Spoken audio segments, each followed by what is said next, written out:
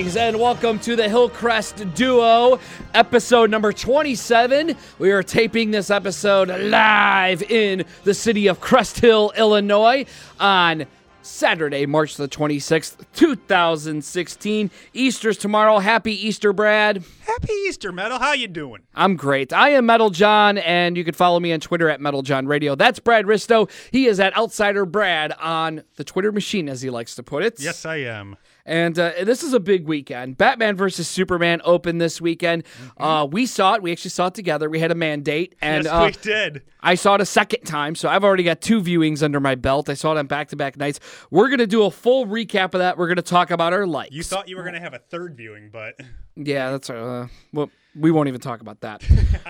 We're going to talk about our likes. We're going to talk about our dislikes. And I've got a ton of Easter eggs. I've got... awesome Easter eggs. We're going to talk Easter eggs. This is going to be full-on spoilers with Batman versus Superman, and it's all coming up.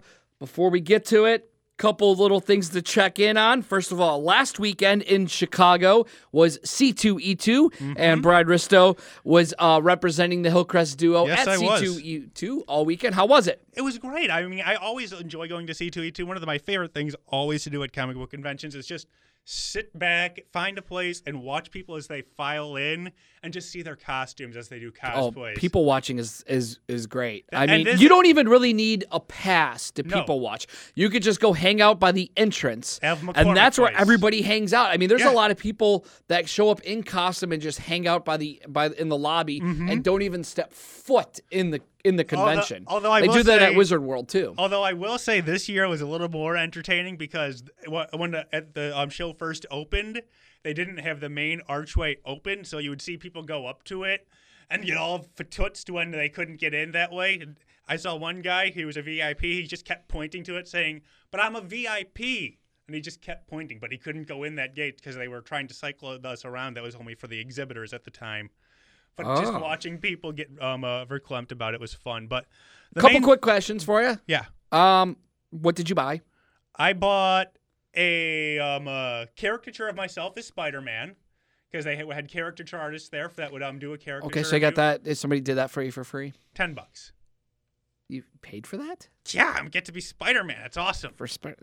Somebody would have to pay me to do a caricature of me as Spider-Man. But go ahead. You could have been Batman too. I mean, I would pay for that. You could have done that from I would colors. Pay for that. And you could have said, like, okay, I want to be Batman, and I want to have Spider-Man in one arm and Superman in the other. Ooh. And that's what you could have done.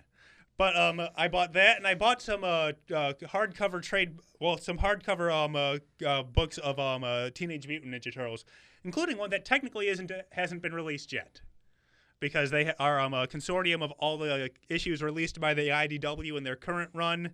And one of them isn't released actually until Tuesday, technically on the 29th. But for whatever reason, this comic book shop, because there's a whole bunch of them there, already had it. I also played Wild Gunman because they had a whole video game section set up now.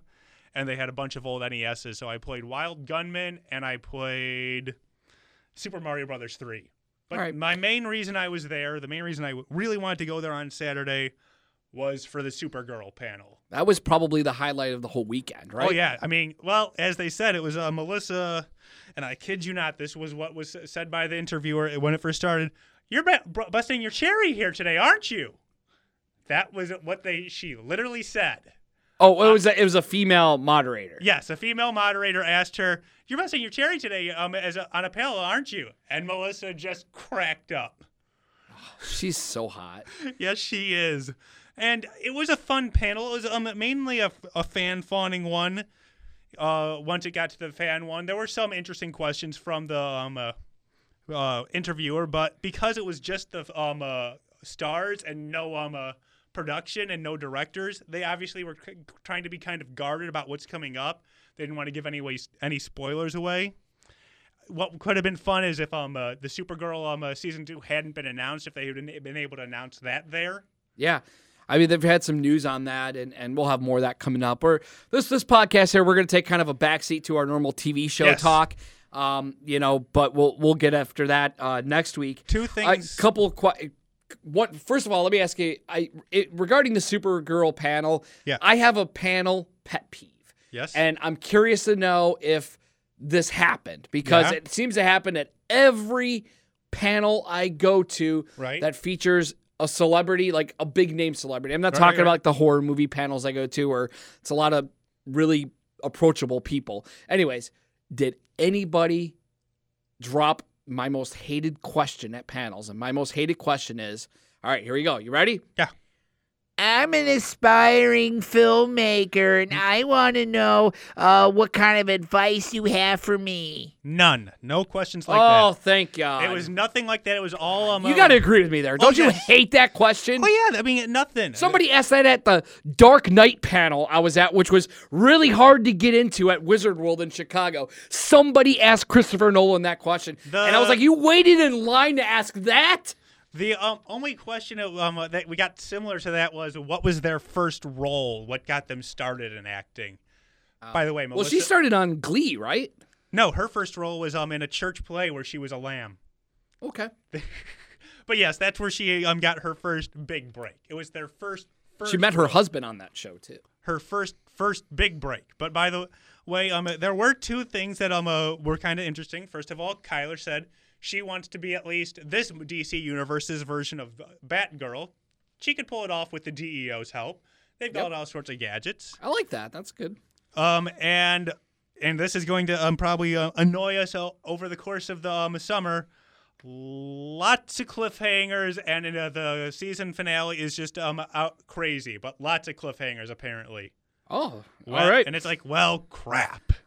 That's great. And I know you tweeted out some photos at Outsider Brad. Yes, I had a... So if you want to check out some photos, check out Brad's Twitter account. I was live tweeting throughout the entire thing. You were that guy. Yes. Well, I'm a journalist. It's my job. My last C2E2 question for you, Brad. You ready? Yes. Coolest costume you saw. What was it? I think it had to be the guy who was dressed as an X-Wing pilot, and he had like a cardboard X-Wing around him. Just walked around with it. I mean, it wasn't obviously to size, but still. You know, sort of like how you'd see someone riding a horse, have one of those horse costumes where it looks like they're riding a horse. Like that. Oh, that's awesome. I just thought it was kind of neat. I mean, there were a bunch of Harley Quinns, but I know. All right. And by the way, we have decided we're going to try and go as cosplay next year, or to maybe to Wizard World. Hush on the cosplays. Yes, we'll keep it a secret. But if we do, I'm just going to say Metal perfectly fits into his. I probably don't, but as long as we are together, it'll work out. All right. Well, I didn't have as great of a weekend as you did at C2E2. However, I did catch up on some Netflix, going through House of Cards, and almost done with that. Then I'm going to start Daredevil versus Punisher. But I did watch a really cool movie called Knock Knock I want to tell you about, Brad. It's on Netflix. It's directed by Eli Roth. Keanu Reeves plays a husband. He's home alone for the weekend while his family's out of town. And two girls come knocking on his door during a rainstorm. They're lost. They can't find a party. They're dressed like they're going to a party. And he lets them in to use his computer to find the address for this party. And it ends up being... They didn't have cell phones. Well, they did have cell phones, but they were all wet because it was raining. Oh. But it ends up being what some guys would call the greatest night of his life, and what some guys would call being a horrible night of his life. Basically, these two girls, they I don't even want to say take advantage of him, but they hook up with them. He has a threesome with them, and then it just leads to a lot of chaotic stuff, like tying up and terrorizing the house. He can't get the girls to leave the house. And it becomes like a nightmare situation with these two bubbly, smoking hot chicks. Brad, you got to watch that movie. It's awesome. It's kind of like, I don't even know what to compare it to, because it's borderline. Is this like a fantasy, like 50 Shades of Grey thing? Or is this like, there was that movie with Macaulay Culkin, or like The Ref or something. Home Alone? No, I'm talking about the one where he was, where he kidnapped somebody. And I forgot the name of that movie, but I don't know. I know. Anyways, it's a good movie. It's not a horror movie. It's not a suspenseful movie. It's very entertaining. It's short. Check it out. It's called Knock Knock. That's on Netflix now, but and it sounds very, very interesting. And those chicks are so hot. I guess it either ends. They with could knock him, on my door anytime in a rainstorm, and I'll let them in. You don't have the problem that Keanu Reeves' character had, where he was married and was expecting the wife and kids home any second.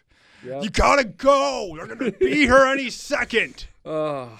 So great. Okay. So great. All right. So Batman vs. Superman is finally here. We've been talking about it since this podcast first launched last summer. It's finally here. We saw it Thursday night, 6 p.m. Yes, the 6 p.m. midnight show. I'll give a shout out to AMC Lowe's Woodridge, which is where we saw it. Then I saw it again last night at the Marcus in Orland Park. I do have to say I love this idea of a 6 p.m. midnight showing.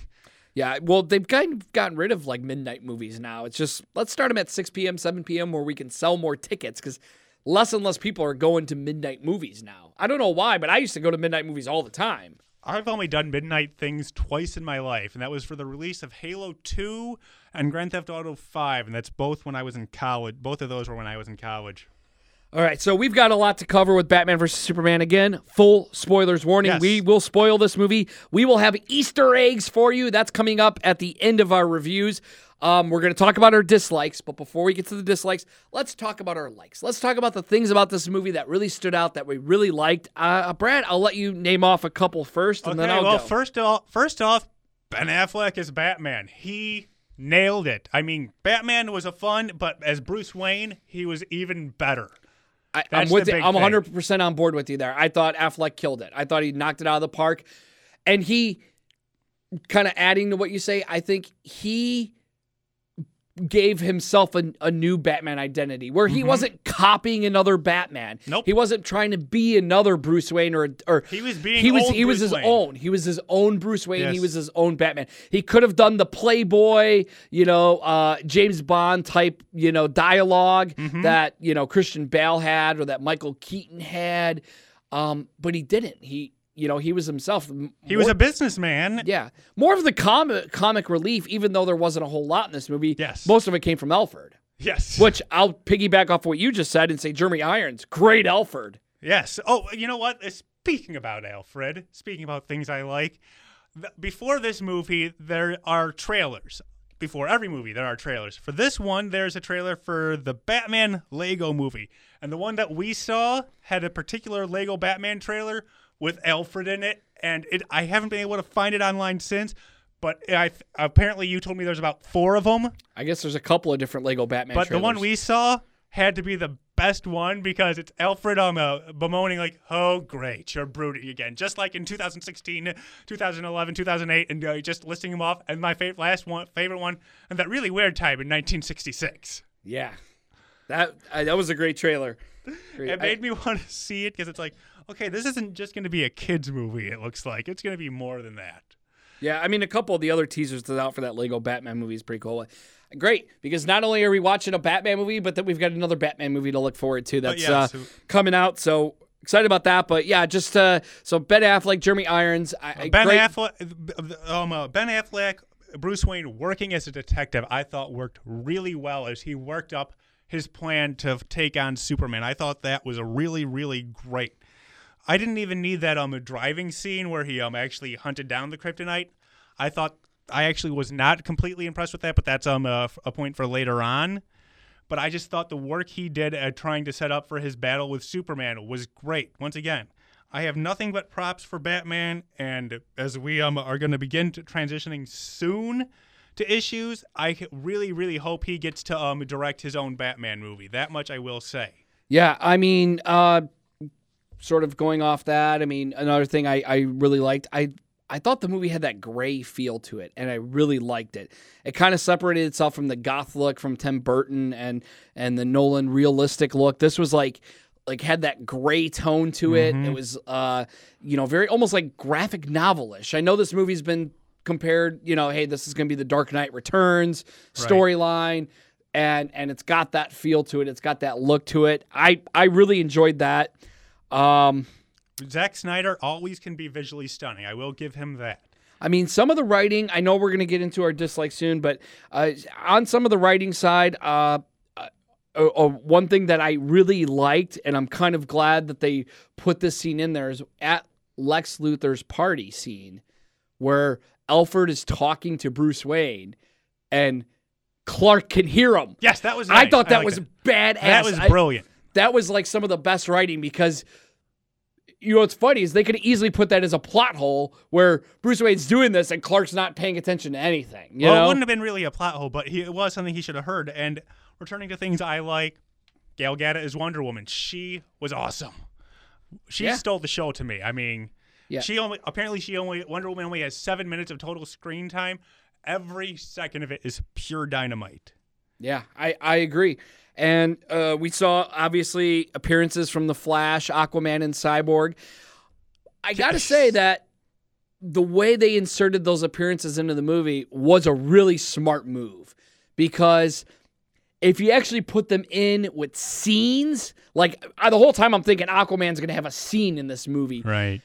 But instead, because of time and so much material in this movie, they kind of just put it in this quick little video clip, cool music score playing underneath. Yes, that was You nice. got to see all three like quick cameos, and then boom, back to like the movie. And I thought that was well done.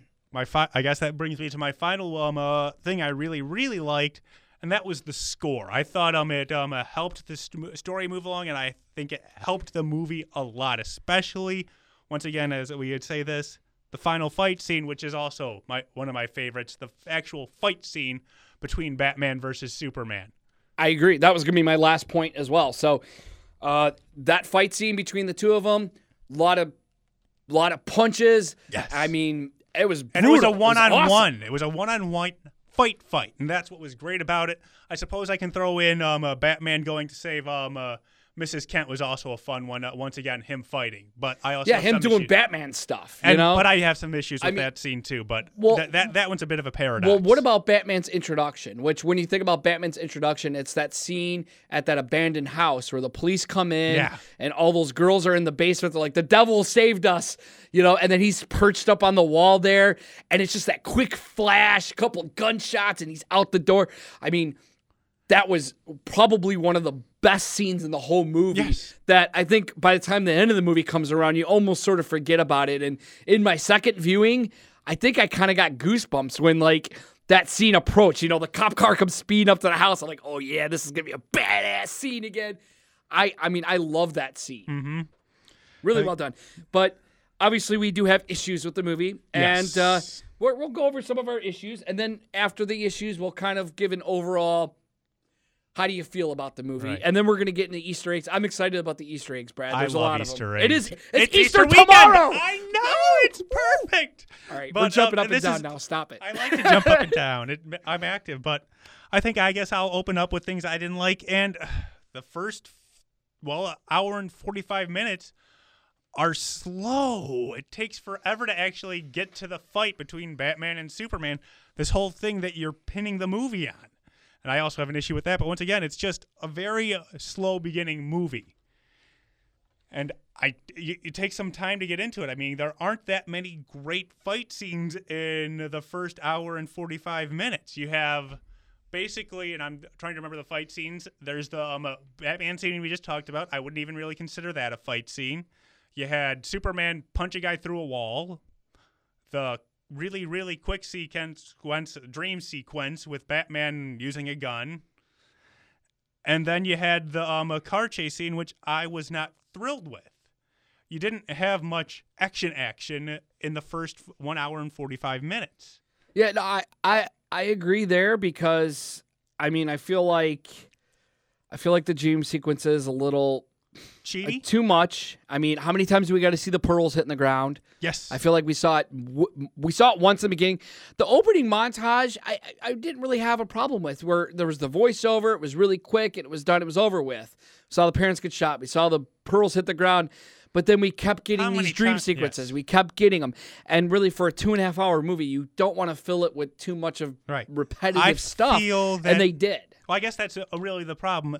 I feel this movie was too long, and this is going to seem paradoxical in a couple of minutes when I say another problem I have with it, but I felt this movie was just too long. It could have probably been cut by 30 to 45 minutes and gotten everything across. All right. Let's talk about I got a couple bullet points on this character. Okay, go ahead. And I'm sure because it wasn't part of your likes, I'm assuming you're agreeing with me on the dislikes. Jesse Eisenberg is Lex. Chewed the scenery. Over the top and annoying. I've got a lot of issues with him, and we'll kind of get into some of those. First of all, I'm not a fan of his Joker-inspired version of Lex Luthor. Yes. And that's exactly what he was. Yes. It was an over-the-top. It was too over-the-top. Lex Luthor is a solemn, dignified guy. He wears a suit. He walks around with his arms behind his back and his chest out. I mean, when I think of Lex Luthor, he's a straight man. you could crucify me for this, but when I think of Lex Luthor, I think Kevin Spacey's portrayal of Lex Luthor in Superman Returns was what I think of Lex Luthor. He's a straight man. He's not over the top. His lines are almost James Bond villainous. Where he's clean cut, polite, dressed, but evil. Yes, and when he makes a joke, it's clean cut and it's just a straight line and it's cutting. Yeah, because in the second viewing, I noticed this right before the courthouse bomb went off, and Lex the Senate, yeah. When he is talking to Senator Finch before she goes in there, he's standing outside the doors and he's talking to her. He says a line, which I'm not going to quote it word for word, but he says a line along the lines paraphrasing. Of, "You let your security will let any seat come through." And then he also says, as she walks in, he goes, "Oh, you're on the hot seat right now." So he dropped two hints that something was going to happen, which was very Joker Riddle-ish, you know? And you know, even though I thought it was kind of cool foreshadow, it still bothered me a little bit because I'm like, that's not Lex Luthor. I mean, I realize part of it is probably the hair. Lex shouldn't have hair. But still, it's just, I did not like his performance. I thought it was over the top, and I thought it was campy, and... Okay, and the whole time I'm sitting there watching, I'm like, he's basically playing a goofy Mark Zuckerberg, you know? I mean, because you're so used to him from the Facebook movie, he's just playing that same character, but with like a little goofy edge to it. And more evil. Yeah. But another issue. I mean, I'm going to keep going with Lex here. Well, no, I'm staying on Lex. Okay. Another issue I do have with Lex is, for 2 years, he knew the identity of both Superman and Batman. He knew the identity of Batman, that he was able to cut off Bruce's checks to the guy who got crippled by a Superman. Well, got his legs cut off. He knew that much to be able to manipulate it, and he never went to the newspaper and say, "Hey, you want a scoop? Clark Kent, he's Superman. And that Playboy Bruce Wayne, he's Batman." He's been sitting on this for 18 months at least. Yeah, that's... and you never find out how he found out who they are. So he keeps that very close to him and doesn't reveal it. Right. But... that's a huge plot hole to me, how he figured both those out. What about him killing Mercy Graves? She was like his right-hand man. Not only... okay, I got a crush on her. I think she's hot. Great little Asian girl. But at the end of the day, that's his Alfred. Yes, and he just... hey, go save my seat. He's willing to sacrifice her to get what he wants, which is Superman defeated. Which brings me to another point about Lex. And this is what pisses me off the most about Lex. And I thought maybe I missed something in the first viewing, but I didn't. The scene when they're at Lex Luthor Corp.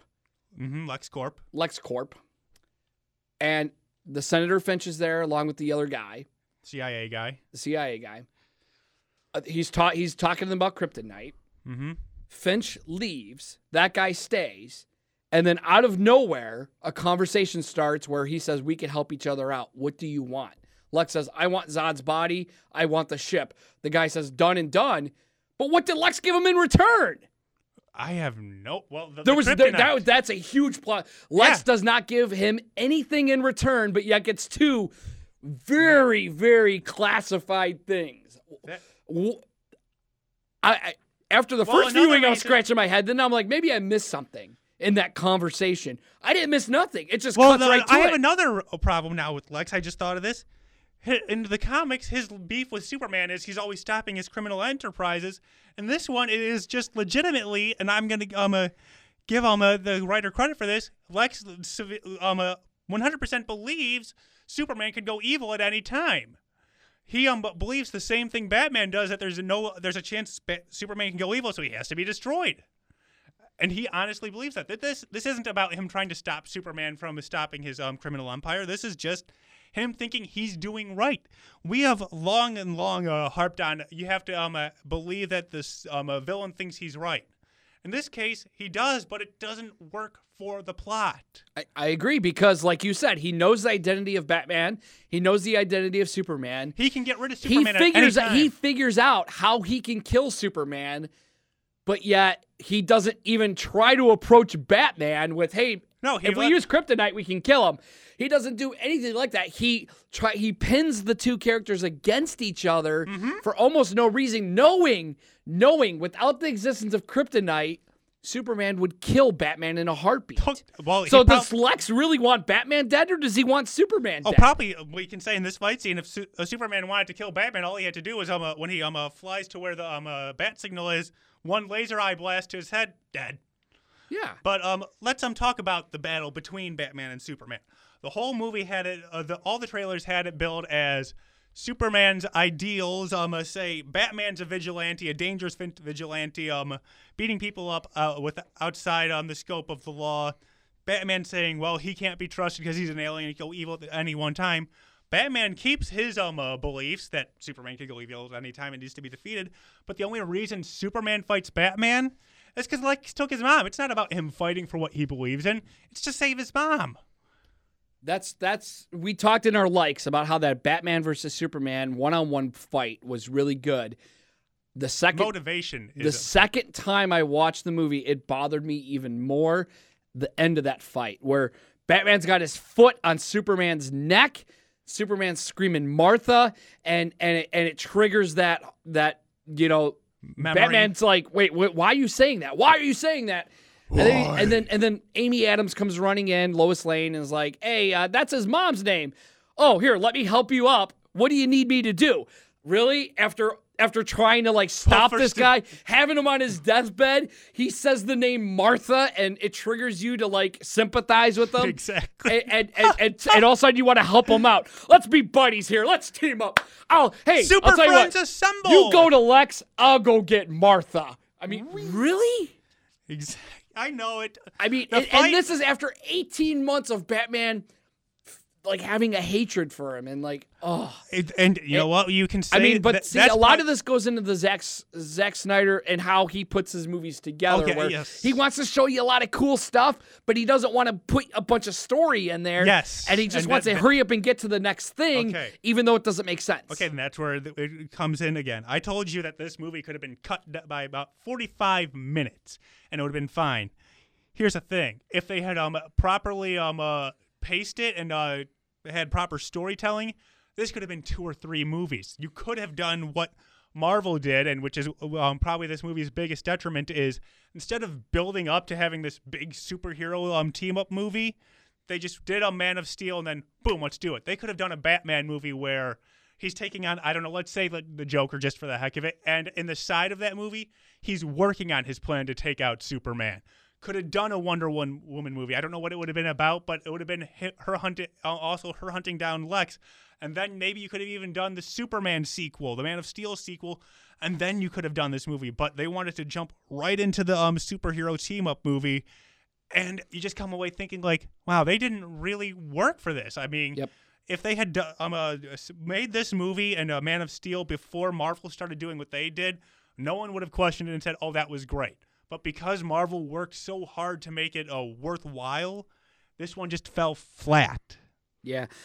Speaking of plot holes, too, another one I have an issue with that I picked up on the first time, had to give it a second viewing, and it still made no sense to me. The chase scene. Batman's chasing down the crate with the kryptonite in it. Out of nowhere, Superman is standing in Batman's path. Yes. He, for no reason, stops Batman and tells him, don't go to your light anymore. You're done. Did Superman have any idea what Batman was doing at that moment? Well, he was chasing down a crate full of kryptonite. And Superman stopped him from doing that? I mean, for no reason. I know. There was no motivation. Okay. It was almost like he was just flying around. He's like, oh, look, there's the Batmobile chasing some thugs. I'm going to stop him. I'm going You to know, there was a big plot hole there. I'm like, why did he stop him? What was his motivation to stop him? Well, I'm going to let the thugs get away, but I guess I have two more things before I wrap up at least what I didn't like. One of them is Batman kills a lot of people in this movie. Not in just his dream sequence. He kills about 8 people, if I had my count right, for real, because he kills like 3 people in that aforementioned chase, and then about 5 people in a fight scene to save Martha, including the guy with the flamethrower on. That one's definitely dead. We could talk more about that. You know what? Go ahead, finish your point. But finally, the only reason Batman was able to find the kryptonite was out of pure luck, because the tracker he put on just so happened to be on the part of the truck that didn't get exploded. Because the truck got exploded, but your tracker, well, luckily it was on the one and nobody saw it. Nobody saw it flashing. No one saw it flashing, and it just barely survived. I mean, if he had shot it an inch up, it's 3 miles back after he attacked the truck. Oh, nuts. Yeah, I mean, where I could maybe defend a little bit of the Batman killing people thing, obviously in the given situations where he's under a lot of gunfire, there's going to be some fatalities. Why they're in a circle around Batman shooting and not killing each other baffles me. They have great aim. They've got great aim, but they're not hitting Batman. Well, they don't. They're trying to miss. But I mean, given the fact that Batman's been established for 20 years, the way I read him killing people and why I'm okay with it is the fact that he's a little burnt out. He's sick of these He doesn't people. kill. He even made a comment in there that, you pull one weed, another one grows. It almost, to me, was more of like a frustration thing. But we can could debate this forever and ever and ever. Exactly. I agree though. Batman shouldn't kill. Yeah. And if they had a way to write this movie where he doesn't kill, I would have been in favor of it and supportive of it 100%. But given the situations of this particular movie and the scenes that he was in where he did kill, I guess there was some justification for it. I am letting the dream sequence Batman go, although him having a gun I thought was kind of odd. All right, let's go back. We were talking about probably what I would consider the biggest villain in the whole movie, which was Colin Movie's character, Knyazov, the Russian kidnapper, assassin guy, who in the comic book world becomes KJ Beast. Mm-hmm. He's in this movie a lot, and he's got that scene where he's got the flamethrower, and we all could... It's presumed that he's dead. I don't know how you... Well, he's badly burned. It's assumed he's dead. However, I was talking about this last night and thinking about it. I was like, it makes me mad that they would kill him, but KJ Beast kind of has that, suit that he wears. Yes. So if he's really badly burned, they could definitely bring him back and introduce him as KJ Beast, which would be awesome. Yep. However, they could also do the same thing they did with Mercy Graves. Just, nope, this is a character from the comics. This is a character people know. We're just going to kill her and move on. Okay. However, no, go ahead. I suppose I have one more gripe, and that's the last battle with Doomsday. As great as the battle between Superman and Batman was, as fun as that was, that just becomes a cluster, and it goes insane. And I have to say, some of my favorite lines, though, luckily downtown Gotham is completely empty because it's after 5 p.m. 3 times they said a line like that. Luckily, it's empty in downtown Metropolis. Sorry.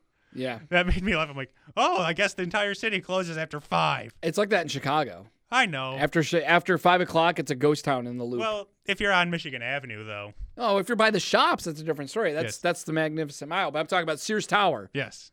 Sure, you could probably still go up to the Sky Deck after 5 o'clock, but the Starbucks across the street's closed. Yep. 7-Eleven across the street. Yep. Everything's closed. Yeah. All the restaurants are closed. Everything's closed. It's a ghost town. Well, I've been downtown. I've stayed downtown during weekdays, and I remember being shocked. Like, okay, I'm gonna go out and get some coffee at 6:30. Holy crap! There's no one down here.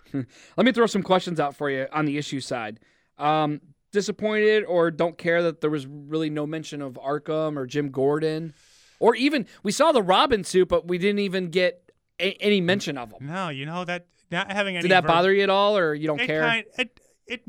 I didn't bother me until you brought it up, but so no, it didn't bother me. Okay. All right. My final gripe with the movie, my scene was cut. Yes. My scene was cut. What you people may not know is Metal John was an extra for shooting, and they cut him. With the biggest villain in the movie. Yeah. With Knyzhov, I was standing right next to him. You would have been seen. And as we were getting ready for the scene, I was standing right next to him, and then they moved me to another part.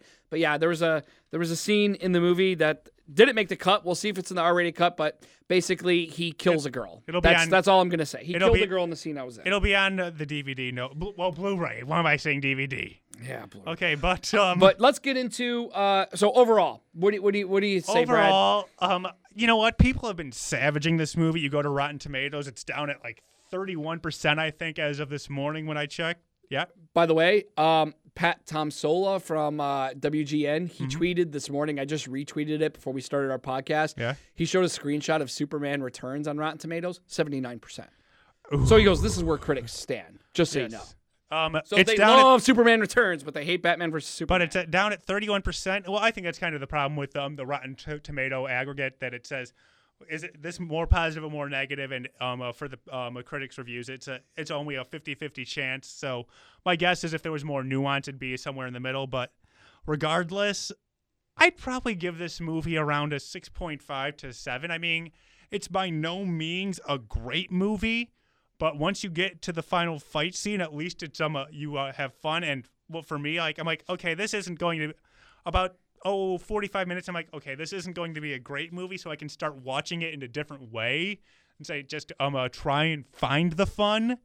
You can. It's just you kind of have to look for it. So I'll give it a solid 7. Yeah, I mean, I liked it. I mean, it's hard for me to hate a Batman movie. I definitely don't hate this movie. It's not in my top 3 of Batman movies or anything like that, but it was enjoyable. I actually enjoyed it more the second time just because I was able to pick up more stuff. You kind of knew what was going to happen. So you got excited for some scenes. You were like, oh, this is going to happen again. And, and you kind of look for more things. I enjoyed it. I don't hate it. I wouldn't say it's the greatest movie ever, but it was good. I mean, I can see why. How do you compare it to Man of Steel? Better or worse than Man of Steel? I'd say it's better just because I like the team-up aspect, but that's me. Okay. I mean, this was technically a Batman movie. It really wasn't a Superman movie. No, because it was about Batman trying to beat up Superman. Yeah, I mean, Lex was a small character who annoyed the shit out of us. Yes. Superman was portrayed as a villain pretty much, but there was no mention whatsoever of any Batman villains in this movie, which is kind of weird. But when you saw it the second time, like I said, in that one you knew what you were looking for. You knew how to look for the best parts of it. Yep. Like I said, in about 45 minutes, I'm like, okay, I'm going to start looking for the more fun things. All right, so we're going to go through some Easter eggs, Brad. Oh, yeah. I got a bunch of them. Okay. I got some credits. I'm going to credit Comic Book Movie for pointing out a few. I'm going to credit Movie Plot for pointing out a few. And I also read a lot of user comments and stuff and found even more. So, by the way, one of the dream sequences, Darkseid, his symbol was shown in that scene where he was in the desert. Oh, that was Darkseid's symbol burned into the sand there. It's called the Omega symbol, which. Right. But question on that, all the military guys wearing Superman logos on their uniform. So who knows what's going on? But that was everybody's assuming that's a big foreshadow that Darkseid's going to be the villain in the Justice League movie. And then right after that dream sequence, he wakes up to the Flash. Yes. Basically talking to him and. Time travel. Which is weird about that, though, is that the Flash was saying, he's quoted as saying, you were right about him. And then he's saying Lois Lane is the key. So why he's saying Lois Lane's the key? You were right about him. That, to me, I was thinking the Flash is telling him he does have to go after Superman. But why would a Flash from the future tell him he has to go after Superman? So obviously there's some question marks there, some things for fans to try to think of. Who knows what she could be the key of? Or when he says you were right about him, could he be referring to Lex maybe instead of Superman? Who knows? Who knows? Who knows at this point? I mean, they're obviously laying the groundwork for future movies. Yep. Go ahead. They're doing what Marvel did in a lot of their movies with little scenes, and more power to them because I hope they get to do it. But right now, I don't think it's in much doubt, but I think the next DC movie needs to knock it out of the park. Yep. All right. So when Batman is at the Gotham docks and he's waiting, waiting for the kryptonite crate. Yeah. When he pulls out of his Batmobile's hidden like in a warehouse, and when he pulls out, right above the door, Nicholson Trading Company. Nice little nod there to Jack Nicholson. Good old Jack. Yep. Also, when Bruce hacks into the Justice League file to discover the photograph of the 1918 Wonder Woman, did you notice the guy next to her in that photo? No. It was Chris Pine. Cool. Yeah, so... Can I bring up one more gripe that I forgot about? The fact that Lex already had their logos chosen for the heroes. That kind of annoyed me. Like, okay, he's the one who gets to decide their logos. Shouldn't they get to? Yeah, where did that come from? That was kind of weird. That's really, really, really small. I just wanted to mention. Well, that tells me that they're already established, yes. but they're just not well known. They're not a household name like a Batman or a Superman, but they are established in that universe. Okay. That's what that told me, but we could be wrong.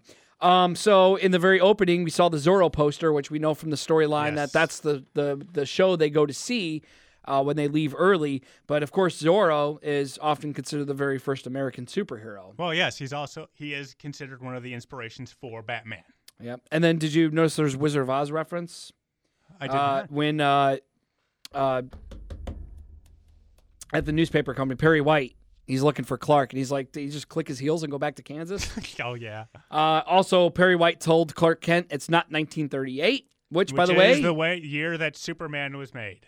Correct. First made. That one I caught right away. Also, in the very beginning, when Lois Lane is kidnapped and she's being held hostage, her photographer apparently is Jimmy Olsen. Ooh, well, so Jim's dead. Jimmy Olsen, he gone. Wow. I thought it would be James. Yeah. So let's talk about spray paint.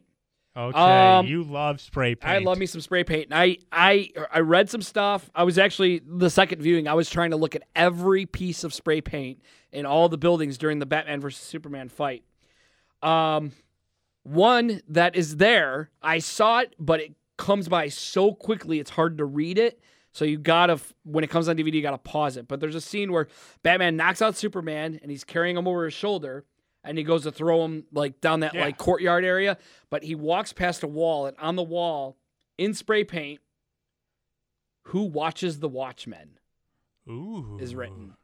How about that? Once again, Zack Snyder making reference to one of his old works. There's a very clear question mark on one of the pillars that is very Riddler-ish. I think I saw that one, yeah. And then there was another one on. There's two pillars next to each other. On one pillar, it said J-O-E, Joe, with an arrow pointing over, and then on the other pillar, it said K-E-R.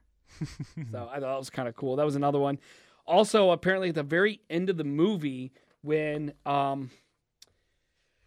bagpipes are playing. When Superman's being buried, if you listen if you listen very closely, you can hear a thump thump, heartbeat, thump thump. Oh yeah. So well, I mean, obviously, we can all surmise that Superman's not really going to stay dead. Yeah. By the way, Batman does win the fight. Just so everyone knows, Batman wins. Because Superman dies. Oh yeah, no, of course. Also, during one of the dream sequences, I did not even notice this in the first one, but I saw it clearly in the second time. During one of the dream sequences, when Bruce is in the grave tomb and he's looking at his mom's grave, he's like putting flowers in. Yeah. Man-Bat jumps at him. Oh, wow. It's just really quick, like Man-Bat, like, Brah! And then he wakes up from the dream. Oh, yeah. That was the one that scared the crap out of me. Yeah, that was Man-Bat that jumped out at him. I just thought it was a bat. Also, you ready for the Star Wars tie-in? There was a Star Wars tie-in. No, this is DC. This isn't Marvel. Well, there's a Star Wars tie-in. If you remember when they were filming this movie, J.J. Abrams and Zack Snyder were having a little fun with crossover stuff. Like there was the Batmobile got stolen, and then you see Gotham police officers arresting like a stormtrooper, and they're like, "We caught him." And there was some like goofy tie-ins between the two filmmakers. Well, the tie-in to Star Wars in this movie was Lex Luthor's jumpsuit. It had TK-421. which, by the way, is the name of the stormtrooper in A New Hope, whose suit got stolen by Han Solo. I did not know that. Stormtrooper TK-421. That is awesome. How about that for some Easter eggs? Easter eggs on the day before Easter. Well, that'll do it for Batman versus Superman coming soon on the Hillcrest Duo. I promise, we are gonna watch Punisher season 2 or Daredevil season 2 against the Punisher. We're going to watch that. And we're going to talk about that in the next few weeks. We're also getting caught up on all of our TV shows. It sounds like Negan's about to come in on The Walking Dead. We got to get caught up on that. We got to get caught up on Gotham, which has been pretty awesome. Flash and Arrow are back. Supergirl's in full swing. We got a lot of shows to catch up on. Monday, World's Finest on Supergirl. Flash meets Supergirl. Oh, yeah. Next week, we are going to cover a lot of TV and more. This has been the Hillcrest Duo today, March 26, 2016. I am Metal John at Metal John Radio. I am Brad Risto at Outsider Brad. Thanks for tuning in.